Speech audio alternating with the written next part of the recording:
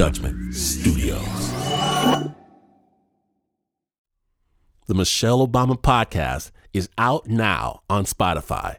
This series brings listeners inside the former First Lady's most candid and personal conversations, showing us what's possible when we allow ourselves to be vulnerable, to open up and focus on what matters most.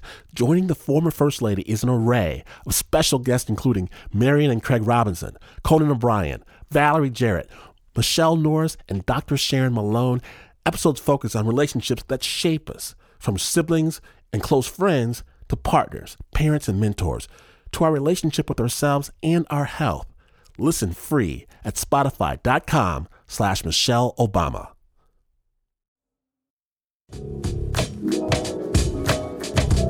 Snappers, California is burning. Right outside our window right now, you can see this thick haze. Kids are wearing face masks, and you can stare at the sun in the middle of the day. It looks like a dark moon.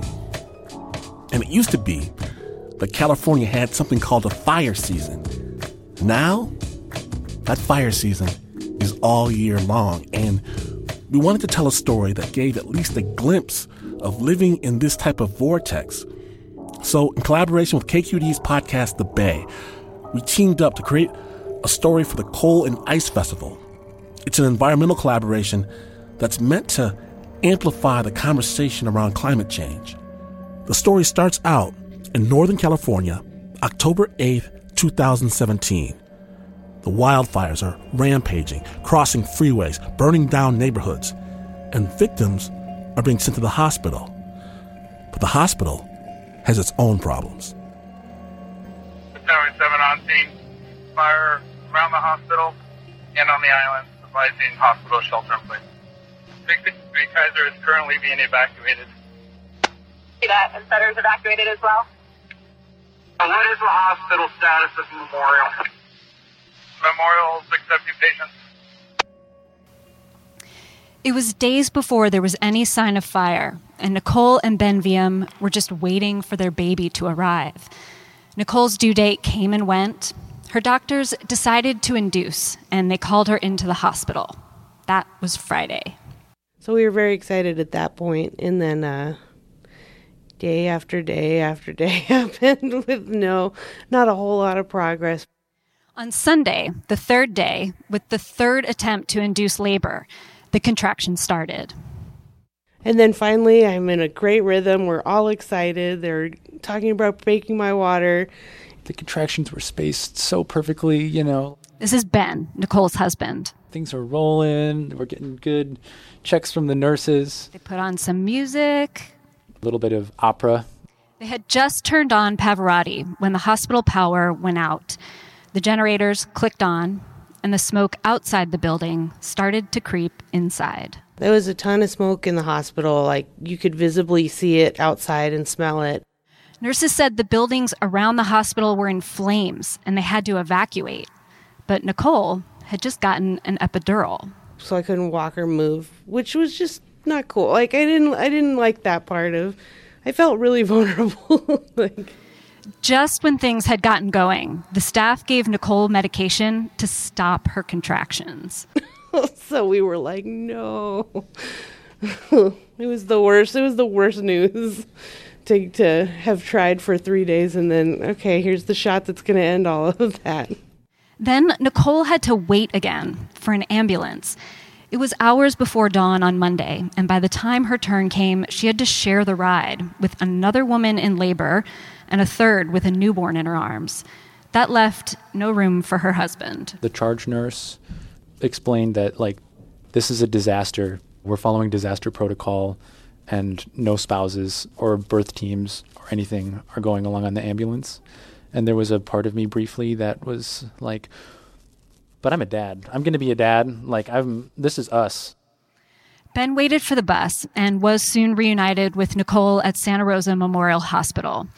Now Nicole had a whole new team of doctors and nurses, and they didn't know that she had a history of opioid addiction, and she needed a special formula for her epidural drip.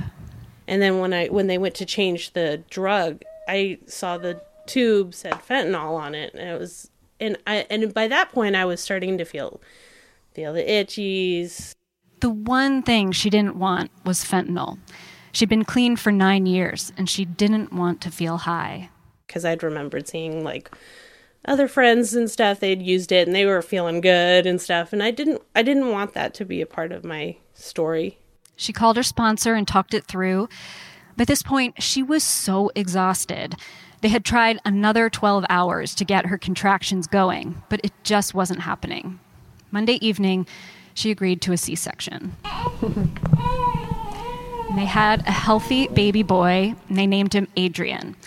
They did take some nominations for his middle name from their friends. Yeah, they wanted us to give him a new name. I think it was like Adrian Fuego VM or Blaze VM. But Nicole is a big LA baseball fan, so they stuck with their original name plan, Adrian Dodger VM. Ladies and gentlemen, giving birth is hard enough. Please put your hands together for the woman who did it in the middle of a raging wildfire, Nicole VM.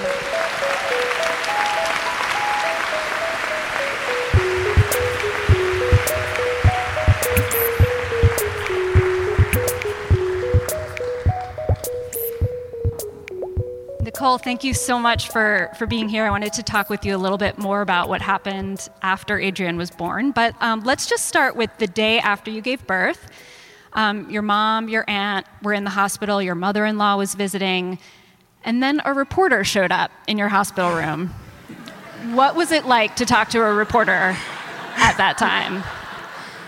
Well, it was interesting. We hadn't really even had the opportunity to go and be in the moment of what was really happening. There was a lot of, okay, yeah, I have this new baby. That's great. That's exciting. But there's also my entire community that's like supposedly burnt down. And I didn't get a chance to even look outside. The one time that I saw fire at all was getting into the ambulance. So it was difficult. It was like, I'm on Facebook religiously, whose house burnt down.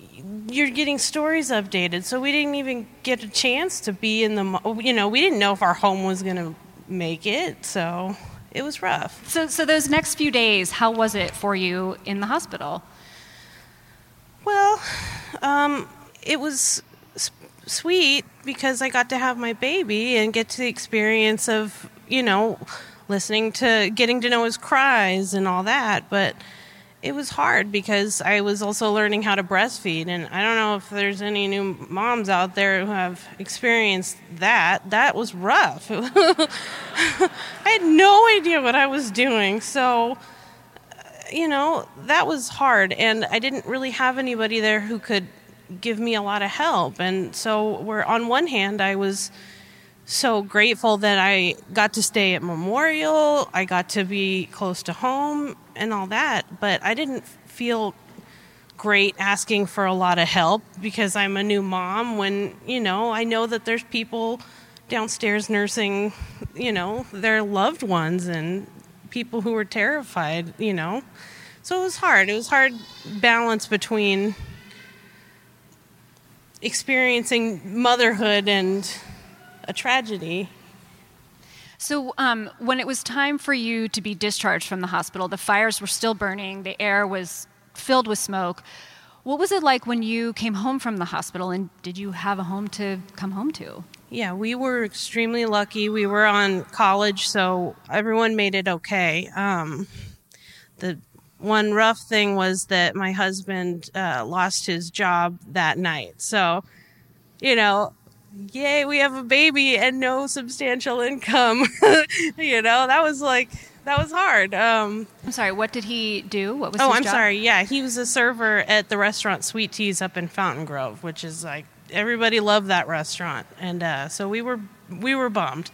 But Sweet Teas came together and they made sure that he got paychecks for his, missed work essentially. And so we were taken care of, and Ben got to go and have the experience of getting to know his baby a lot more than we were expecting, beforehand. So we were taken care of, and not just with the the insurance and the paychecks. We were taken care of by every single nurse and doctor and ambulance driver, CAL FIRE, you know. It was extremely humbling, the gifts that we were given. So before I talked to you about this, I had never thought much about what exactly went into an epidural, let alone that you could actually request that certain things be in it or not. Were you okay after getting the fentanyl? I was. I had enough clean time, I feel like, that I didn't feel like really worried. It was just really sucky because I didn't want that to be in my story of my birth. I didn't want that. I spent my entire life not wanting to feel anything, you know? And then I got clean, and it still was hard to feel anything. And this journey of just sobriety has been, you know, it's been like creating this relationship with what's real and what's true and being okay with that. So I didn't like it, but I did get help, you know, with my sponsor immediately. And I never got to a point where I was feeling loopy or anything, which helped, you know. But yeah, so it was a bummer. But, you know, that's life, and it just moving on to the next moment. So I know of the several middle names that were suggested for Adrian, that one of them was Phoenix. And in this last year, as you've been taking care of Adrian and watching him grow, do you think about that metaphor of the phoenix rising from the ashes?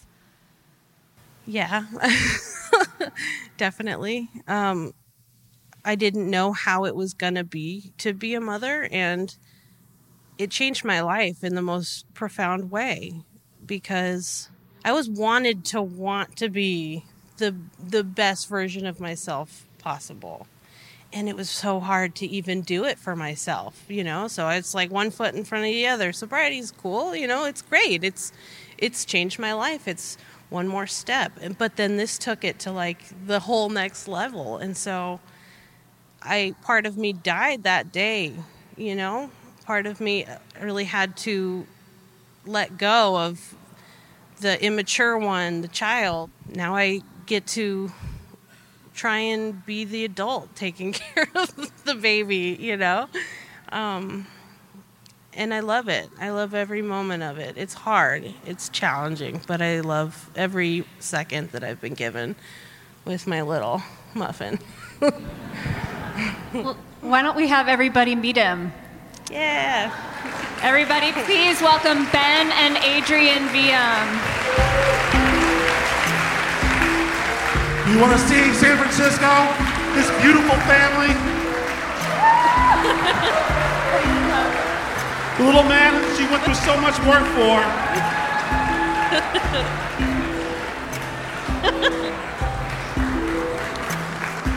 Climate change can't break this down. Thank you, April. And thank you so much for coming out. Nicole Diem's story is produced by April Domboski. The Bay is a storytelling podcast for Daily News produced by KQED. You can get The Bay podcast wherever you get your podcasts. The Flyer Tapes was produced by Suki Lewis, Mark Ristich, and Jeremy Siegel.